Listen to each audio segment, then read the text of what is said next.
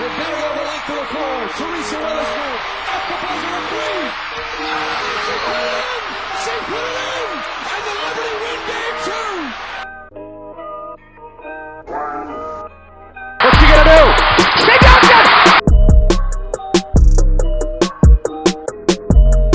With the first pick in the 2008 WNBA draft, the Los Angeles Sparks select Candace Parker.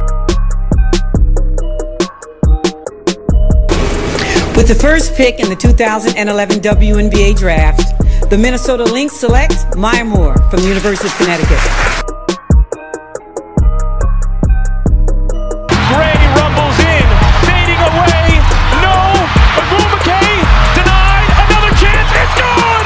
Nneka Agumake puts it home with 3.1 to go.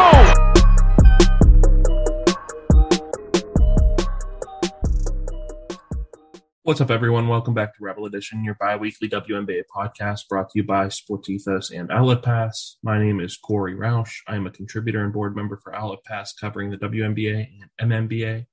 As always, I am joined by Bailey Caldwell, fellow founder of Outlet Pass. Bailey, how are you? I'm doing pretty well. How are you, Corey? I'm good. We're out of the first round. I'm almost at the end of the week.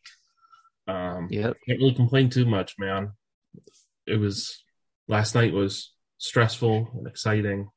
Some of it was fun, but mostly I was just, preparing to be angry. So I don't have to be angry for today. So that's cool, I guess. I don't know why my team felt the need to stress me out as much as they did, but we avoided disaster. And by disaster, I mean the Dallas Wings winning a playoff series. So right now I'm feeling okay. Yeah, they definitely didn't make it easy on themselves. And that's what's frustrating, right? And so I guess we'll just start there because for this episode we're going to kind of cover the end of the Sky Liberty series and the Sun Wing series, preview the next round, and go from there. So, I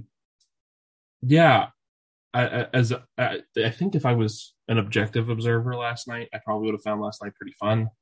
As someone who was rooting for Connecticut, I was frustrated early and often.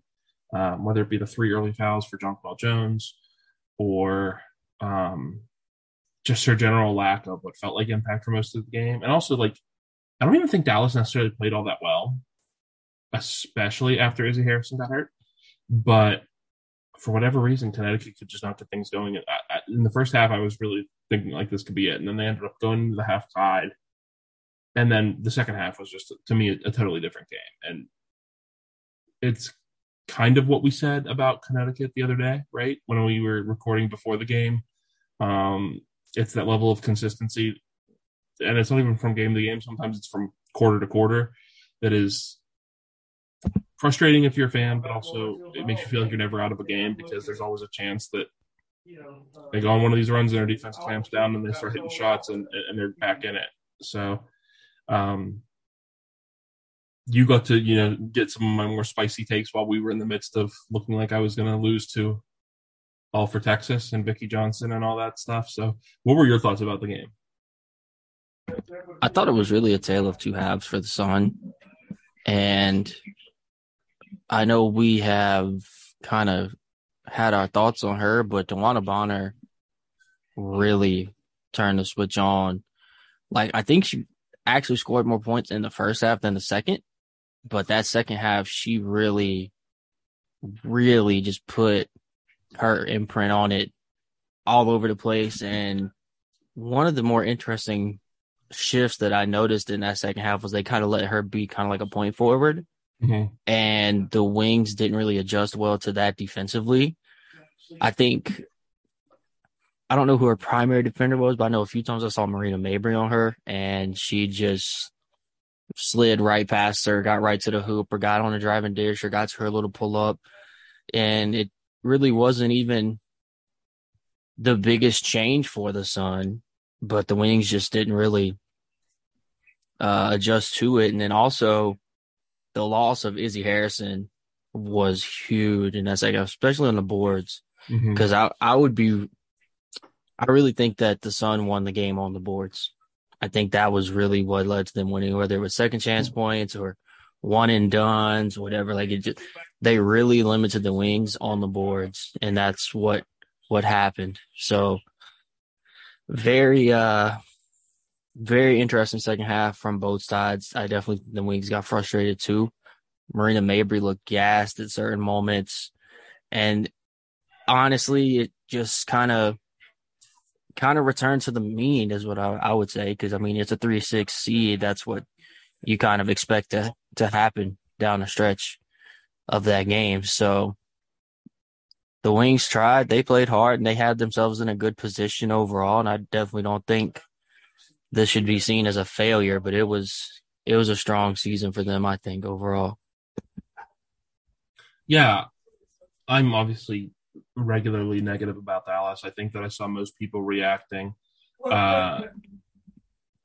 saying how much of a step forward this was for the Wings and how they think that this is them turning the corner. And I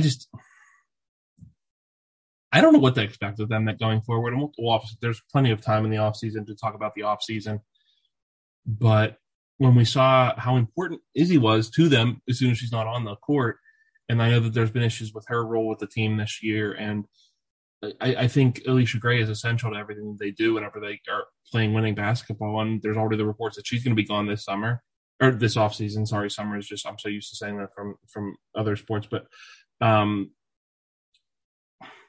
if this just devolves back to being the Enrique show with her and Marina and doing that, and there were times where Tierra McCowan was fantastic this year, mostly in that late run over the course of the end of the season.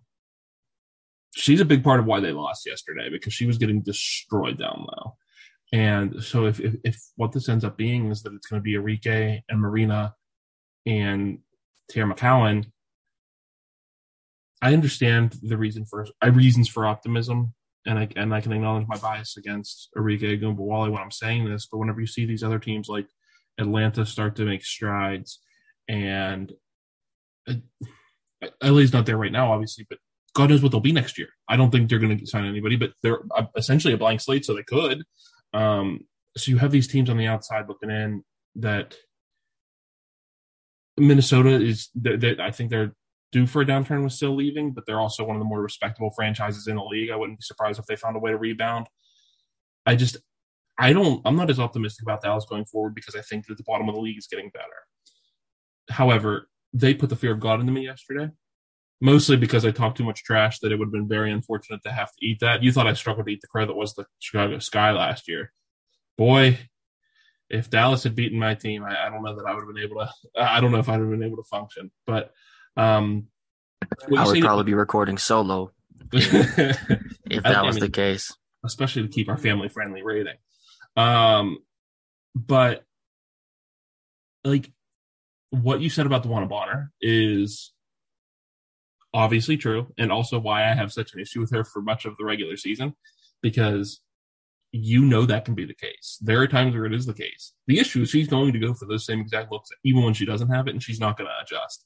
And when she doesn't have it, that's detrimental, and somehow doesn't realize it. But whenever it's cooking, I mean, yeah, she can carry you to a win against any team. So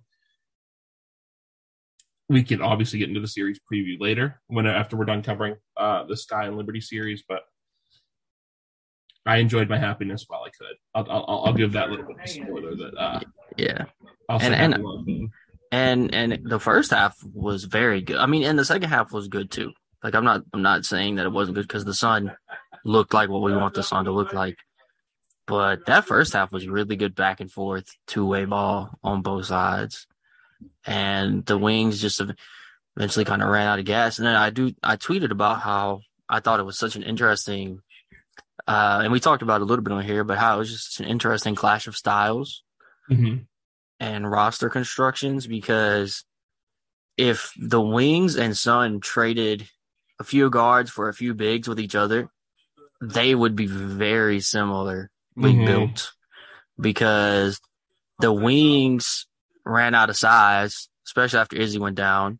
And obviously Vicky's not going to play Charlie. And I know Awak played a little bit, but like Charlie stapled to that bench, man, for whatever reason. And then the Sun, like, just have 13 bigs and like 3 guards or whatever. I mean, I know that's exaggeration, but It's not a huge exaggeration. But you know the point. Like I mean, I was just saying that to make a point because I know it's more realistically like 8-4, but that's still too many. Yeah, the balance is way off, and they both have this like roster logjam that they could free up by trading with each other. Ironically enough, I don't think it will happen, but it was just something I noticed, and it was really on display last night because what each other needed was kind of what was eventually the Wings' downfall, because like we said, skilled size is always going to be the premium.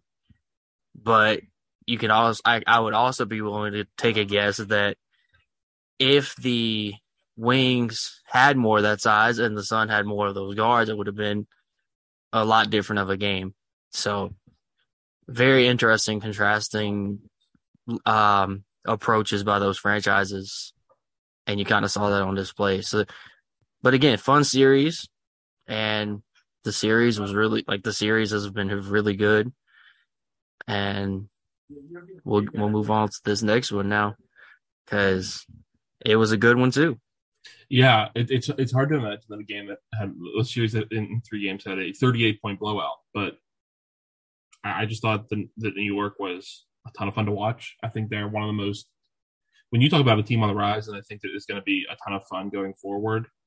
I know it's a pretty common opinion that they're a couple pieces away from being truly dangerous, and will they get those pieces in free agency this year?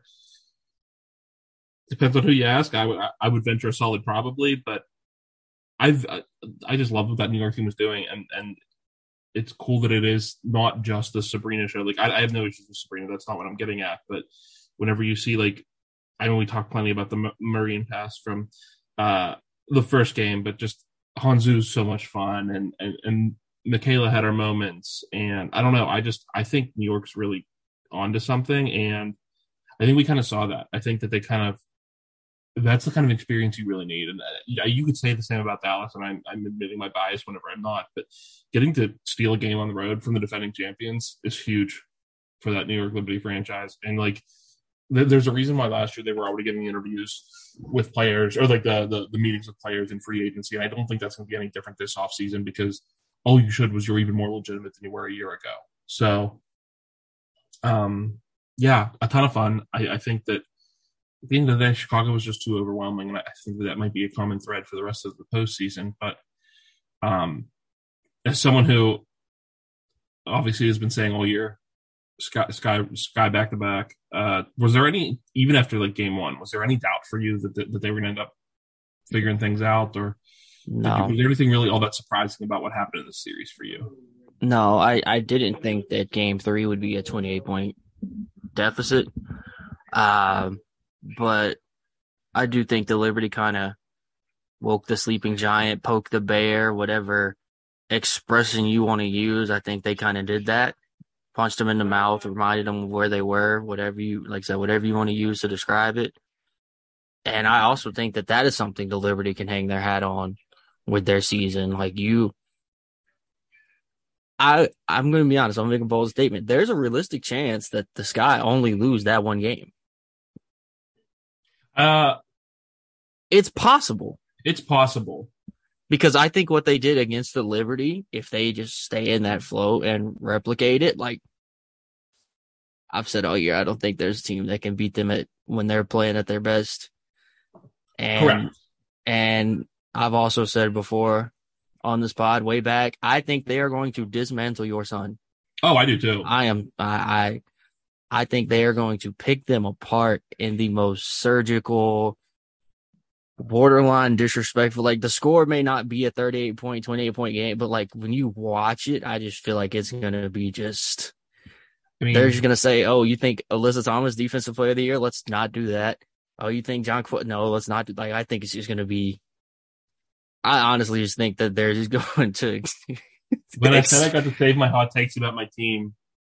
For now, it was literally just for another week and a half, 2 weeks. What gave me pause about the Sky running the table the rest of the way, in terms of sweeping, was that I think they might drop a game or two in the finals. I think they are going to sweep the Connecticut Sun, and I don't think it's going to be particularly close. I think the matchup is atrocious, and yeah, I don't. I think that the Sun are better than they were last year when healthy. I think the Sky are much better than they were last year. So if it was already not a close series last year and they got swept by that team in the regular season this year, I don't see any reason to really expect any different.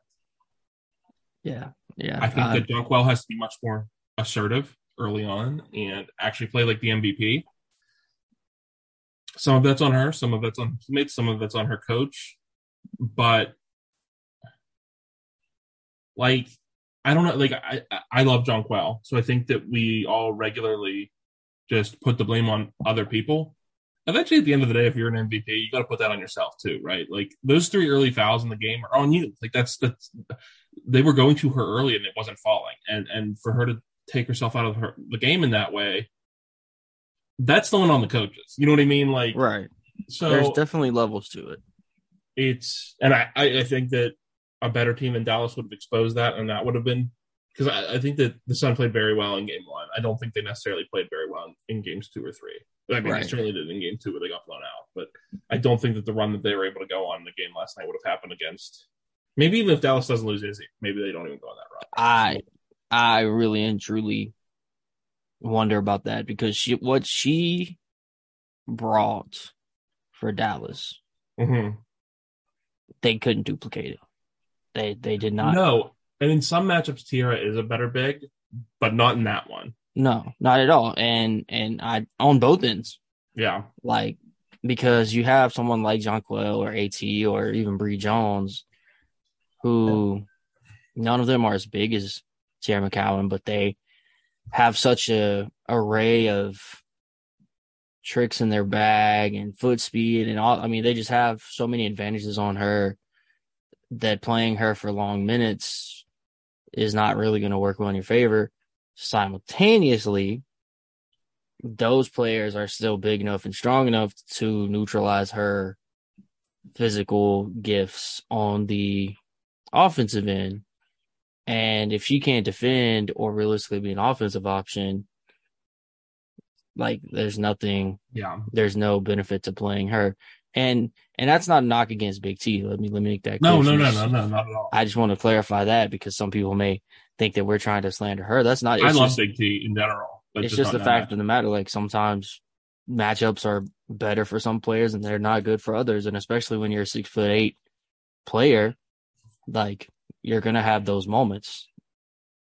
And especially for someone like Big T, who is still fairly new to the Wings, if we're being honest, and could still be adjusting. But also, again, the Sun have so many different types of bigs. I thought that Vicky should have leaned on Awak a little more. I do think Awak could have maybe not won the game, but kept it, a little closer. Again, that didn't happen, but I do think she would have at least helped defensively, just being mobile and long. But there's nothing we can do about that at this point. It's just it was her choice, and she made it. And I at the end of the day, she was working with a limited selection, and she made the decision she made. And while there have been some decisions she's made where I would very loudly disagree, or maybe make a joke or two, that there's not one of them here. She did what she felt was right in the moment, and as a wise woman once said, it is what it is. Yeah. I mean, really and truly, that's it. So to me, I like I said, I think that the Sun are going to get swept, but I think if they have a chance to make it a little bit more competitive, one of the major things is what we said about Jonquel being more assertive, and I also think that it's important for Kurt to go to his bench more. They're very limited Nia Cloud, to an extent limited Dejanay unless it was a blowout, and not that I think that those two are world beaters or anything like that necessarily, but and Odyssey Sims too. So like, it's not just like the young people. I think that this is going to be a track meet if you're going to compete. You're not going to get them to play this slow, grinded out style. So the only way to beat them is to try to match them at that. I don't think anyone is truly capable, except for maybe the Aces, at playing a track meet successfully multiple times against this guy. But that's what you have to try to do. And when you saw the Sun thrive in transition this season, it was when you have people like Dejanay leaking out or Nia Clouden being that connector in space and AT just throwing ridiculous passes for like a full court. That led to Natisha Hiedeman getting clocked last night, but that's not always going to be the case. So I think that like it's an adjustment of style, and I do think Jonquel Jones is capable of thriving in that as well, or Bree Jones is capable of thriving in that as well. But I think that everyone has to commit to that. It can't be this disjointed effort, and then once someone gets into foul trouble or goes to the bench, that's when you do it. I think that that's going to have to be the way that you play throughout, and that's why I do think that the deeper bench is going to be necessary. It's why I do think that there's a chance that obviously you're going to start Hiedeman. I'm not saying don't start her, but I do think there's a chance that someone like an Odyssey Sims is the better guard for most of this series for the team, just because of the way that the matchup is going to flow. So I don't know. I think that to put a bow on that, I think we agree that a sweep is coming, unfortunately, correct? Well, fortunately, if you're rooting for the Sky. For me, I think so. But I also, speaking to your point about the bench, I think even if no other reason than one end of the court, I think Dejanay's defense alone warrants playing her a lot more against the Sky, a lot more, because her POA defense has really evolved and looked really good. And I think if you're going to have a chance to maybe disrupt Sloot or keep Quigley under control or keep Kai in check, like if you're going to have a chance, even just a chance, I'm not going to say she's going to do it, but I give yourself a chance. Right. Like, because as me and you talked about in private yesterday, like Courtney Williams' defense has been pretty lackluster since she came to Connecticut. I thought pretty highly of her on that end last year. But this year she, to me, has not really had that same level of defense. And I don't feel like you can really rely on her to do that right now. And then Natisha Hiedeman is not really a plus defender. I wouldn't call her a turnstile, but she's going to give you effort, but she's just physically limited. I mean, that just is what it is. Like she'll play some good hustle effort, but it's not going to be, stopping Kalia Copper. No. But then Odyssey Sims, I mean, I hadn't really seen her a lot with Connecticut, so I can't really. It's more just like I'm not talking about the defensive end. I like Odyssey Sims fine on that end, but like it's more just like if you're going to play in that transition game, because I do think sometimes Hiedeman gets a little bit lost in translation there. So yeah, I agree. If you're going to play one of the 2 point guards there, you don't even necessarily have to play one of them, because a lot of times whenever they're creating a lot of chaos in that realm, it is with AT as a de facto point guard. So you could go super big and not play either of them. That's an option as well. So yeah, I mean, I think they definitely are going to have to look to. And I also just think I don't see this as a positive. Let me clarify. I don't think this is ever positive. This is what you have to do. But like, they're going to have to try to play this guy's game. Mm-hmm. I don't think there's any other option. Unless, like we talk about, something drastically changes with Jonquel. You're not holding the Sky to 70 points. Yeah. So you can't try to win 78-72. Like, that's just not reasonable. So I don't know. So yeah, it'll be a sight to see, but I don't think it's gonna be.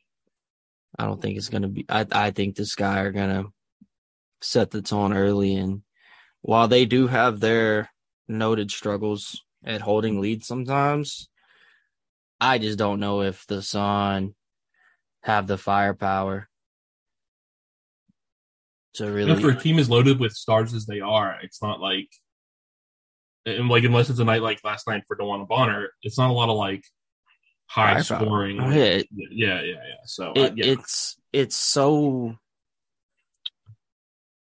interior based. Like, if you get down, it's hard to come back because at the end of the day, like, unless you just like completely stop someone on defense, which doesn't really happen that often, like, you need threes. And threes and or free throws. And they can get plenty of free throws, but like, you're not going to be given enough free throws to make a comeback if you're down 15 points or whatever. Like, it's just really not not enough to rely on it. It does happen, but it's not something you can rely on. They're just such a weird team to me, man. Like, Yeah. Well, to your point, so they're last in the playoffs so far in 3-point attempts per game at just 15. The next closest was Phoenix at 20.5. Like, it's a sizable gap. Yeah, that's a very sizable gap, and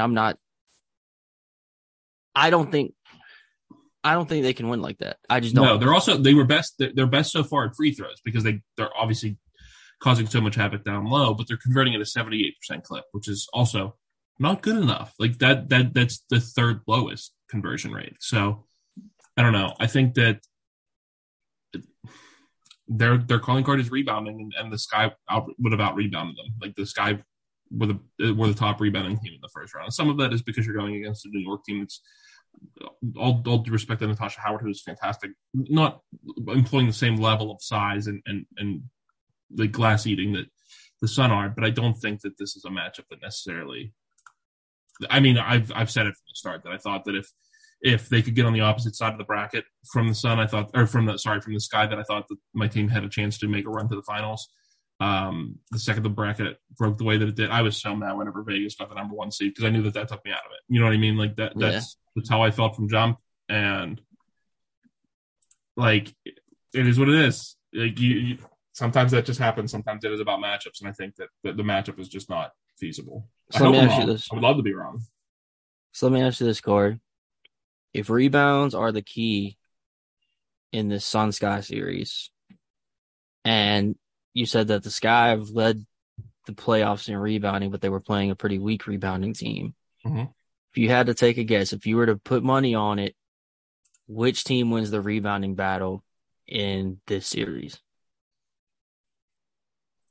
I actually I think it's going to be very close. I think that it's underrated, right? The Connecticut was the best rebounding team in the league during the regular season, but only like the Sky were 6th, but it was less than 3 rebounds, less than 3 rebounds per game separated them. So I don't know, man. I think how much foul trouble is Jonquel Jones in? Or like, you know what I mean? Like that's to me, like that could be a deciding factor because like for much of the regular season, like I think Ka is a great rebounding guard, and she missed a chunk of the season, which could have adjusted that. So I think Connecticut keeps it close in that regard, but I do think the Sky probably have a slight edge. So if you're playing their game and they're out rebounding you, all right. So you think the Sky are going to win the rebounding battle? I do, and the series. Yeah, I don't think it's very like I said. I would love to be wrong. I will be rooting for my team and watching happily and hoping, and I expect to lose all 3 games by double digits. So be it. All right. So Aces Storm. Yeah. I think we said this when we recorded Monday, but if you had told me like a month or 2 ago that this is what we were going to be getting, I probably wouldn't have been that excited. We both said that, not that necessarily we are big Storm fans now, but we like them much more than we did at the beginning of the year. Certainly. Yes, I think they're absolutely. And I think this series is actually going to be awesome. It's cool that this is the first finals that I ever watched, a rematch of that. The first finals that we did as a podcast, which is kind of cool.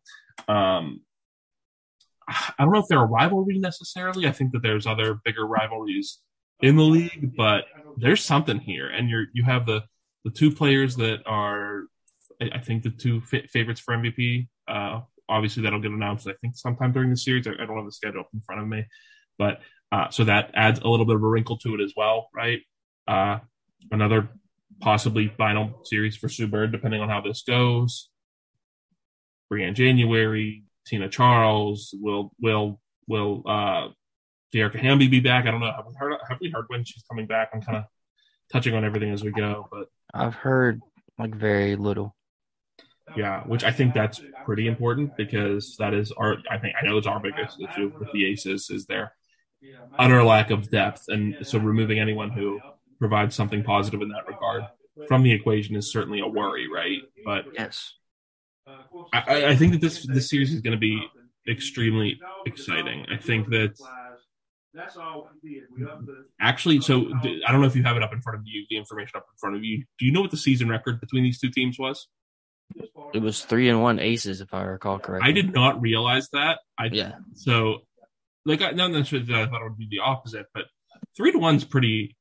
Like, as someone who's not sure entirely who to pick right now, that kind of surprised me. And we think of a lot of the discourse about why A'ja can't possibly be MVP is she's not the leading scorer on her team. Well, in this series, she was the leading scorer on her team at 22.8 points per game. Yes. Oddly enough, tied with Breanna Stewart, who was at 22.8 points per game. So I think that this is going to be the showcase of, like I said, the top 2 MVP candidates, but also just like the top 2 players in the world to me at this point.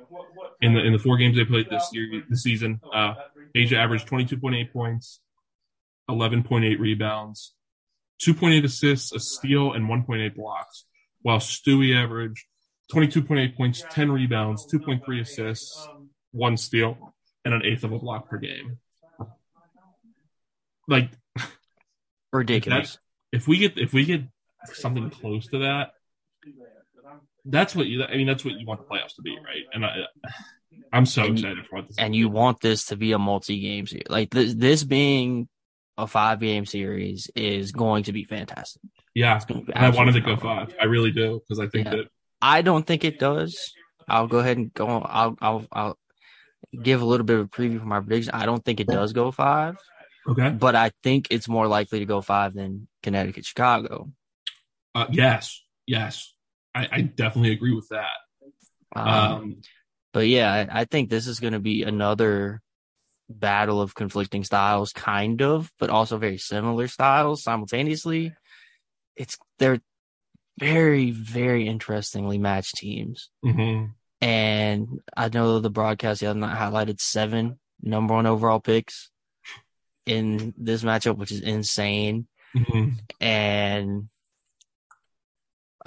you've got, I think it's cool that you've got 2 women coaches going against each other. I find that to be cool. Former players themselves. Like, there's just a lot of different layers to this series that I think are very fascinating. And I think the key to this one is going to specifically fall on one team on one side of the floor. And I think it depends on which Aces defense shows up. Mm-hmm. I think that is the key factor for this entire series, because I feel very confident saying that the Storm are going to show up every game and play their game, regardless of what the Aces do. The Storm, to me, are a team that are very hard to rattle, very composed, and are going to just do what they do. And they're going to ride it till the wheels fall off, because they do it at a high level, and more often than not is going to be enough to secure a win. Against this Aces team, obviously we see they're 3-1. Like, the Aces have won 3 of the 4, but I don't know if that's going to repeat. I do think whoever wins the series wins it in 4. I, like you, am kind of torn. I'm going to try to make a decision by the end of this segment. Mm-hmm. But I will say, going through this process, I am like you. I'm very much torn. But I just think the Aces defense is, to me, that's their X factor here for this series, because the Storm are going to make them run. Mm-hmm. But they're going to make them run a lot, like in half-court sets, kind of similar to how the Warriors do. All that movement off the ball. Like I said, it's never going to be your first option. Right. They're such a unique team. And I just think that it's going to, you talk about planning a Sky being a track meet. I think this one's going to be a track meet, but in a very different way. And if I had to pick a X factor for Seattle, just to be, pick each side, Gabby Williams. Her health is not like with the concussion, but also when she's on the court, she's just such a difference maker. Yeah. Gabby Williams, I think she is the difference. Because I have slightly different difference makers, so I'm glad. I'll let you finish your point. I didn't mean to interrupt you, but I think we're looking at a couple different things, which is what makes this so fascinating. I think my biggest, and I do not know what the stats say about this. This is completely off my eye test of these 4 games. I don't know if I've seen a defender rattle Chelsea Gray as much as Gabby Williams does. Yeah, this year, just saying this Yeah. year, like, I love Chelsea Gray. One of my favorite players to watch. One of my favorite players in the league. And Gabby just seems to get after her in ways that nobody else has really shown the ability to. And I think there are a handful of reasons for that. I think athleticism, physicality, size, all of that plays a factor. And she uses all of that to be like half a step ahead and shut down what Chelsea's going to do before she even does. And obviously Chelsea's going to adjust. She's one of the best point guards in the league, but she's not going to make it easy for her. And I think that could really hamper the Aces offense. So that's what I was going to say is my offensive X factor for the Aces is Chelsea Gray, because I think that she's been fantastic in this postseason run so far. She is, and that's kind of like the juxtaposition of how she was shooting in the series against the Storm, and then how she has so far in the postseason, right? So in the 4 games against the Storm in the regular season, Chelsea Gray was actually third on the team in scoring at 17.5 points per game. Obviously pretty respectable. Then you look at her 3-point shooting, and it was 25%. And she had 7.5 assists per game, which would be among the league leaders if that was her season mark, right? But I think that, and that's not obviously, like, I don't have it broken down by who defended her when and like that, but you can see that efficiency, I think, really matters, and that's why my X factor for Seattle, as always, is Joel Lloyd. I think that if she's the Joel Lloyd we've seen in the last game of the regular season and then in the playoffs, I think that this Seattle team is a true title contender and one of the most frightening teams in the league. If she's the Joel Lloyd that we saw for most of the regular season, give me the Lady Aces all day. You know what I mean? Like, I think those two players are, while being arguably the third or fourth most high-profile players on their teams at times, I think they hold the keys to this series entirely. I think that because you're going to get what you're going to get from Stewie, you're going to get what you're going to get from Asia. That's like almost like guaranteed, right? Kelsey Plum's been fantastic this year, and I think that as long as she's getting out in transition, she's going to be fantastic in this series. Which Chelsea Gray are we getting? Because in the postseason so far, she has been lights out. So far, she is averaging, she's hitting 76.9% of her 3-point shots. Obviously, that mark is not sustainable, but at 6.5 attempts per game, hitting 77%, that's absurd.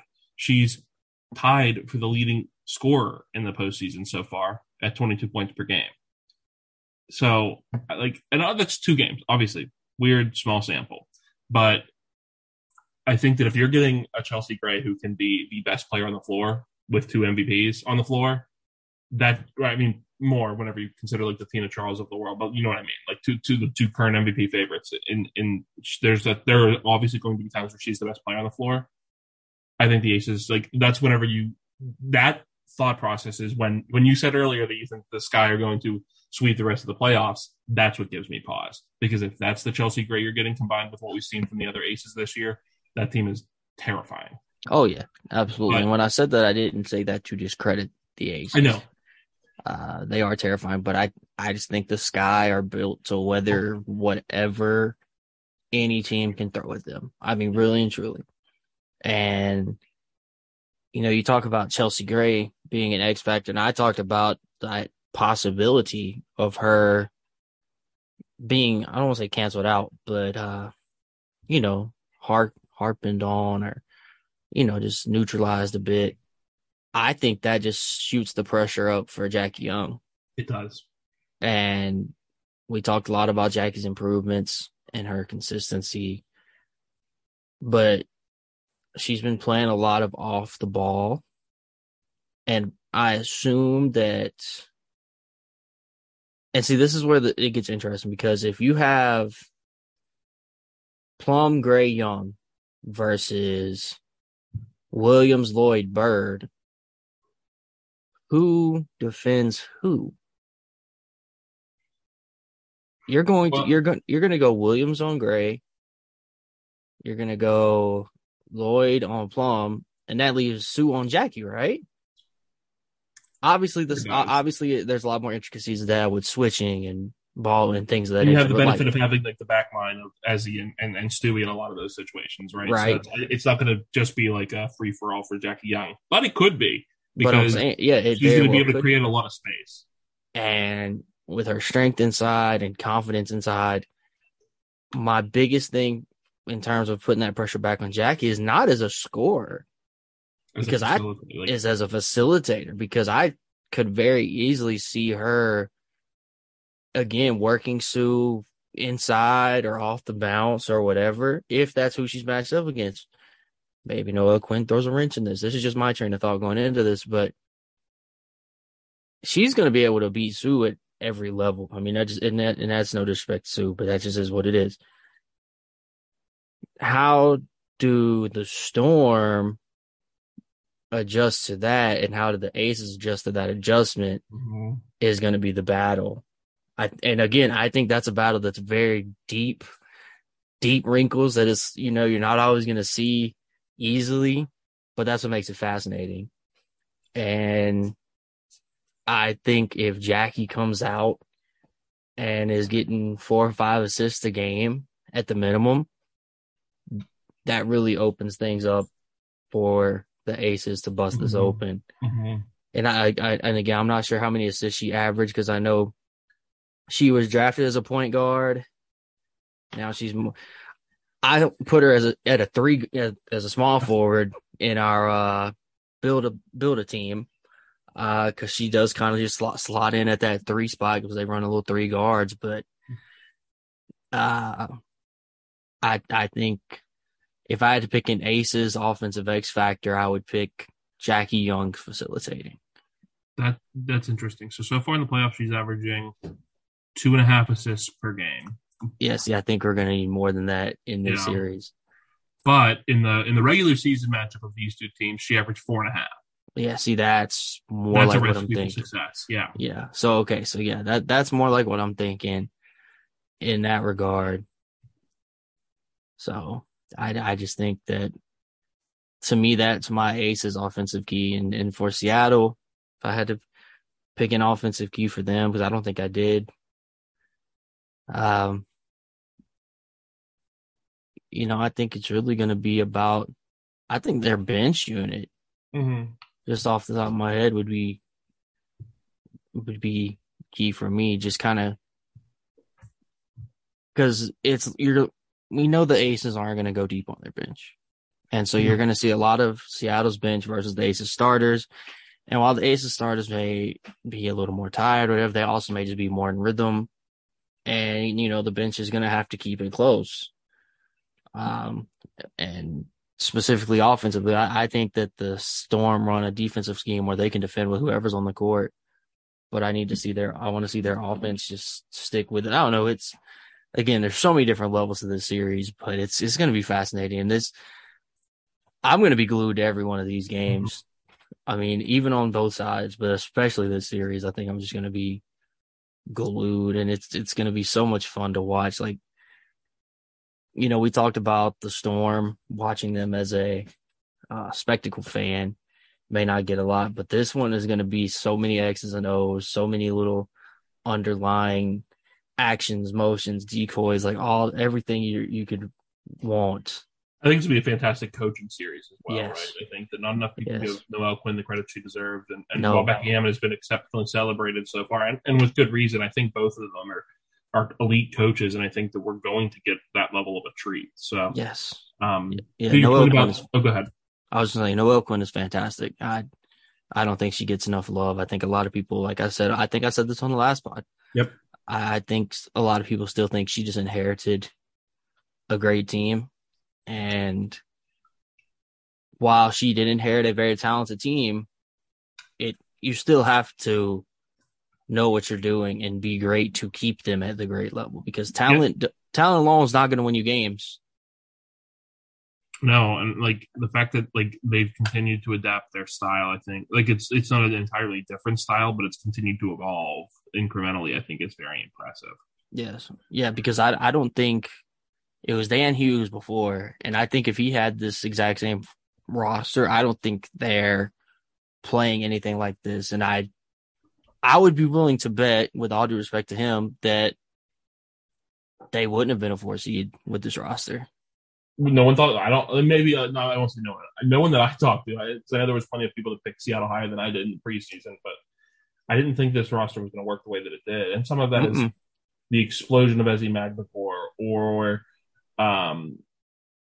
Stewie coming back from injury better than anyone could have ever hoped. But a lot of that is just the way that Quinn has put them into a position to succeed every single night. So, yeah.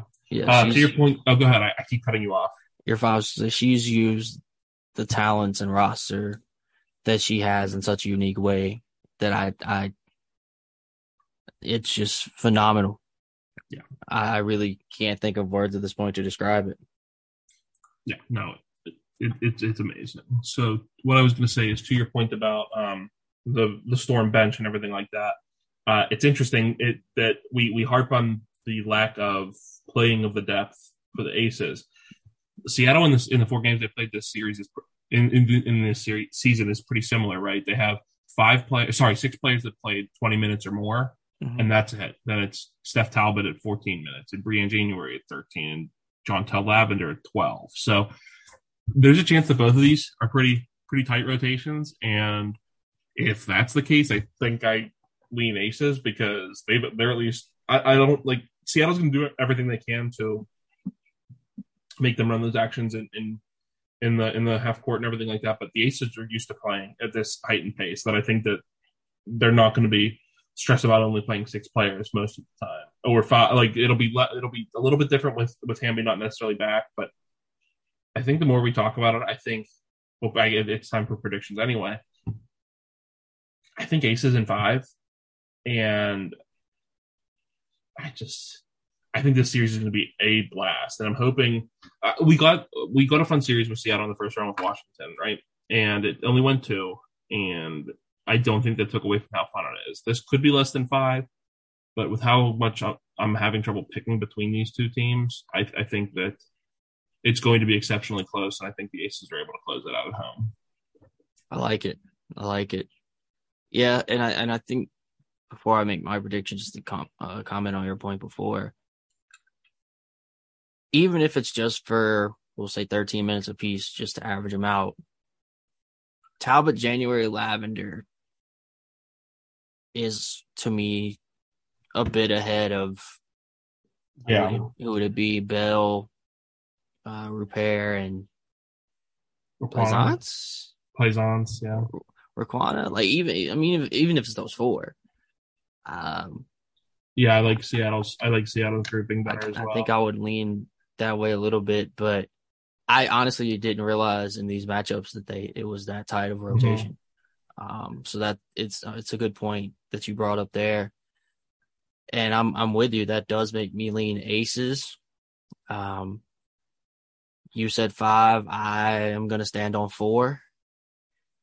It could easily go either way, 4 or 5, but I'm going to say Aces in 4 with a closeout in Seattle.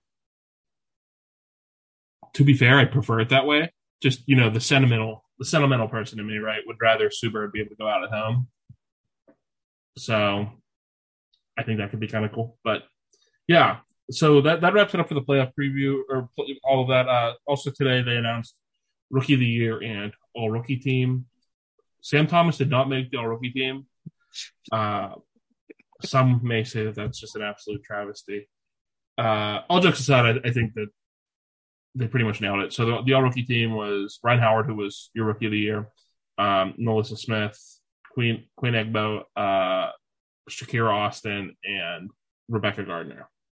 I would have made the case against Gardner, but I'm not mad at it at all. I thought there was, to me, 6 rookies that you could pick, and 5 of them were going to make it. I think they are all very deserving. I think there's a chance Rebecca Gardner makes all defense. I think she's that good. I think there's a chance Shakira Austin makes all defense. I think she's that good. Ryan was a revelation. So, as someone who got to see Ryan live regularly, and she was both of our picks for Rookie of the Year in the end, do you think that do you have any issues with any of the decisions or any of the voting or anything like that? Not at all. To be honest, I'm kind of surprised that she only got 53 to 56. See, that's interesting because I'm surprised it was not closer. I thought it was going to be a little bit more split. So I know we talked about like Alyssa and Shakira, and while I do feel that they definitely had, I guess what I meant by that is I'm kind of in the same boat as you, but I felt like it was not going to be like 2-1. I thought it was either going to be like, well, there's 56. I thought it was going to be like 30, 16, 10, Yeah. or like 56 and 56. Like I didn't think it was going to be just a few. I thought there was going to be a decent sized constituency for one, a little bit bigger for a middle one, and then mostly for Ryan. I didn't think it was going to be 53, 2-1. Yeah. I guess is what I'm surprising. getting at. But no, you said it pretty good.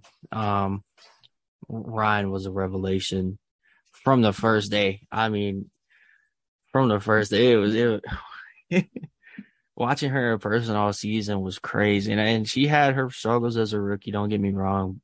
I know her efficiency wasn't great. It took her a while to really, to me, I thought that her getting inside and finishing improved a lot over the year, but she surprised me defensively, and her shots, man, were always timely. Cold-blooded. She got that thing, but I mean, she just let it fly. It's quick. She's tall. It's tough to guard. She set a record for a WNBA rookie with 85 3-pointers. All-star, dream rookie records in points and rebounds. Like, just really, really impressive rookie season. And the sky is really the limit. I mean, I think there's a very legitimate pathway to her being a top 5 player in this league, and I don't think it'll take that long. I saw her on Instagram the other day she was running at Georgia Tech with April Sykes and some of the other W vets and players that run there with her. And it's very obvious that she loves the game. It's very obvious that she has that drive to get better. I know she's scheduled to play overseas. I cannot remember where, but I know she's already scheduled, and her team over there is going to be good. And I think they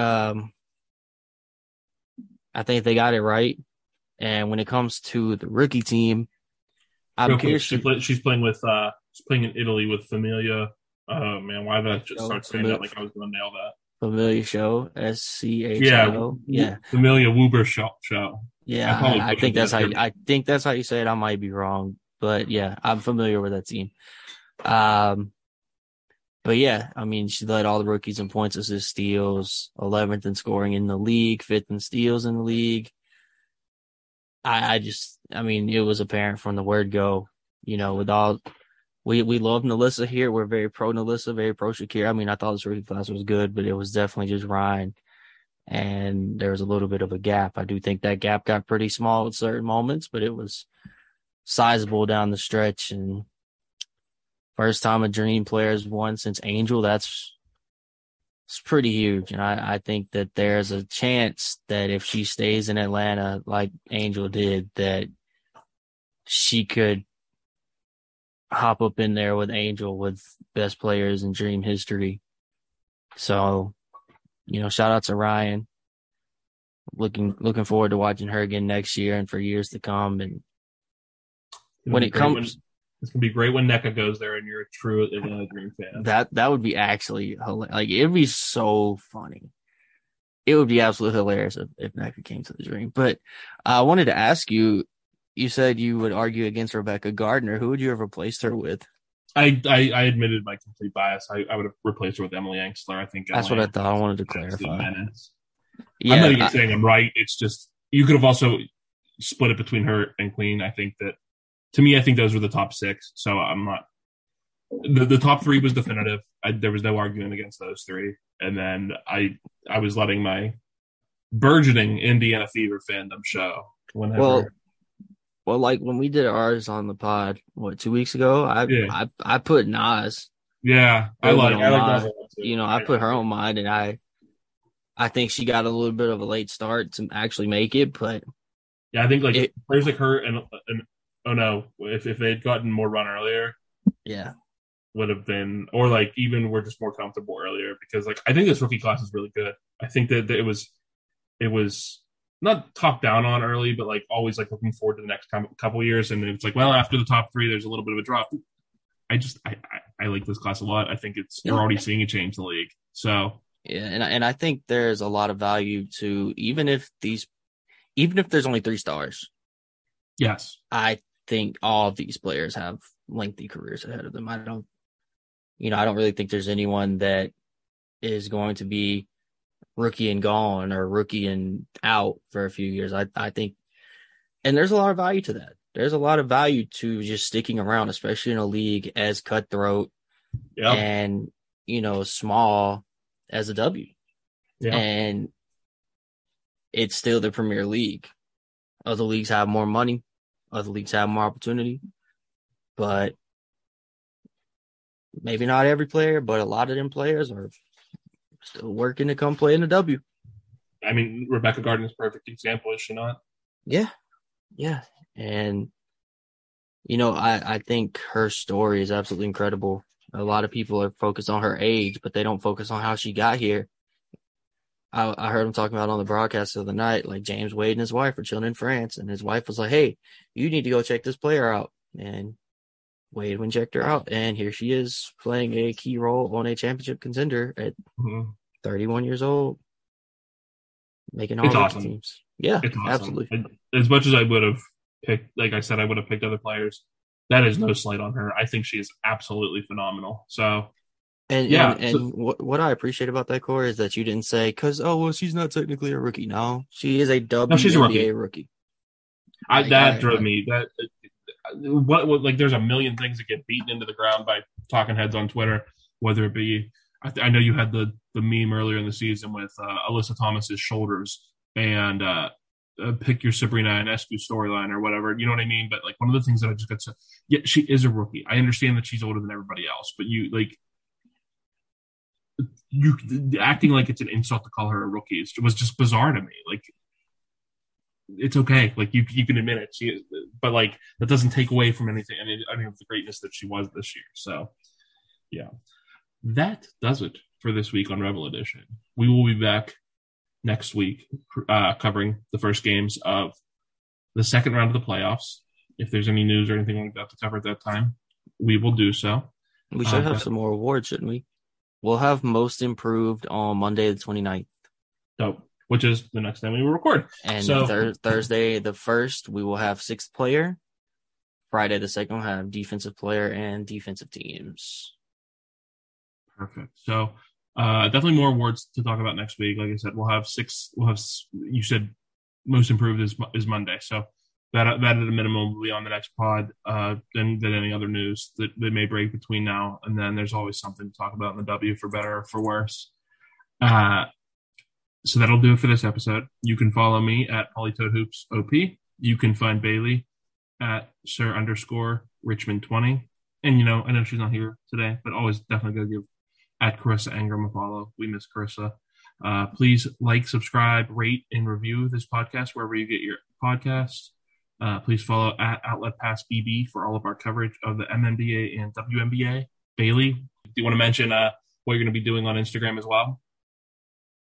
I mean, my Instagram stands on Twitter, so you can follow me on there. I'm just going to post the pod and other things on there. Just cross-posting, really, but I'm going to try to create reels and things as well. So I'm an old person, so that's a big deal to me. I sent out the posts for the Instagram, and I immediately got a message from my brother the other day being like, oh, my God, you do this now? And I was like, I think that might be my first post. Thank you very much. Have a nice day.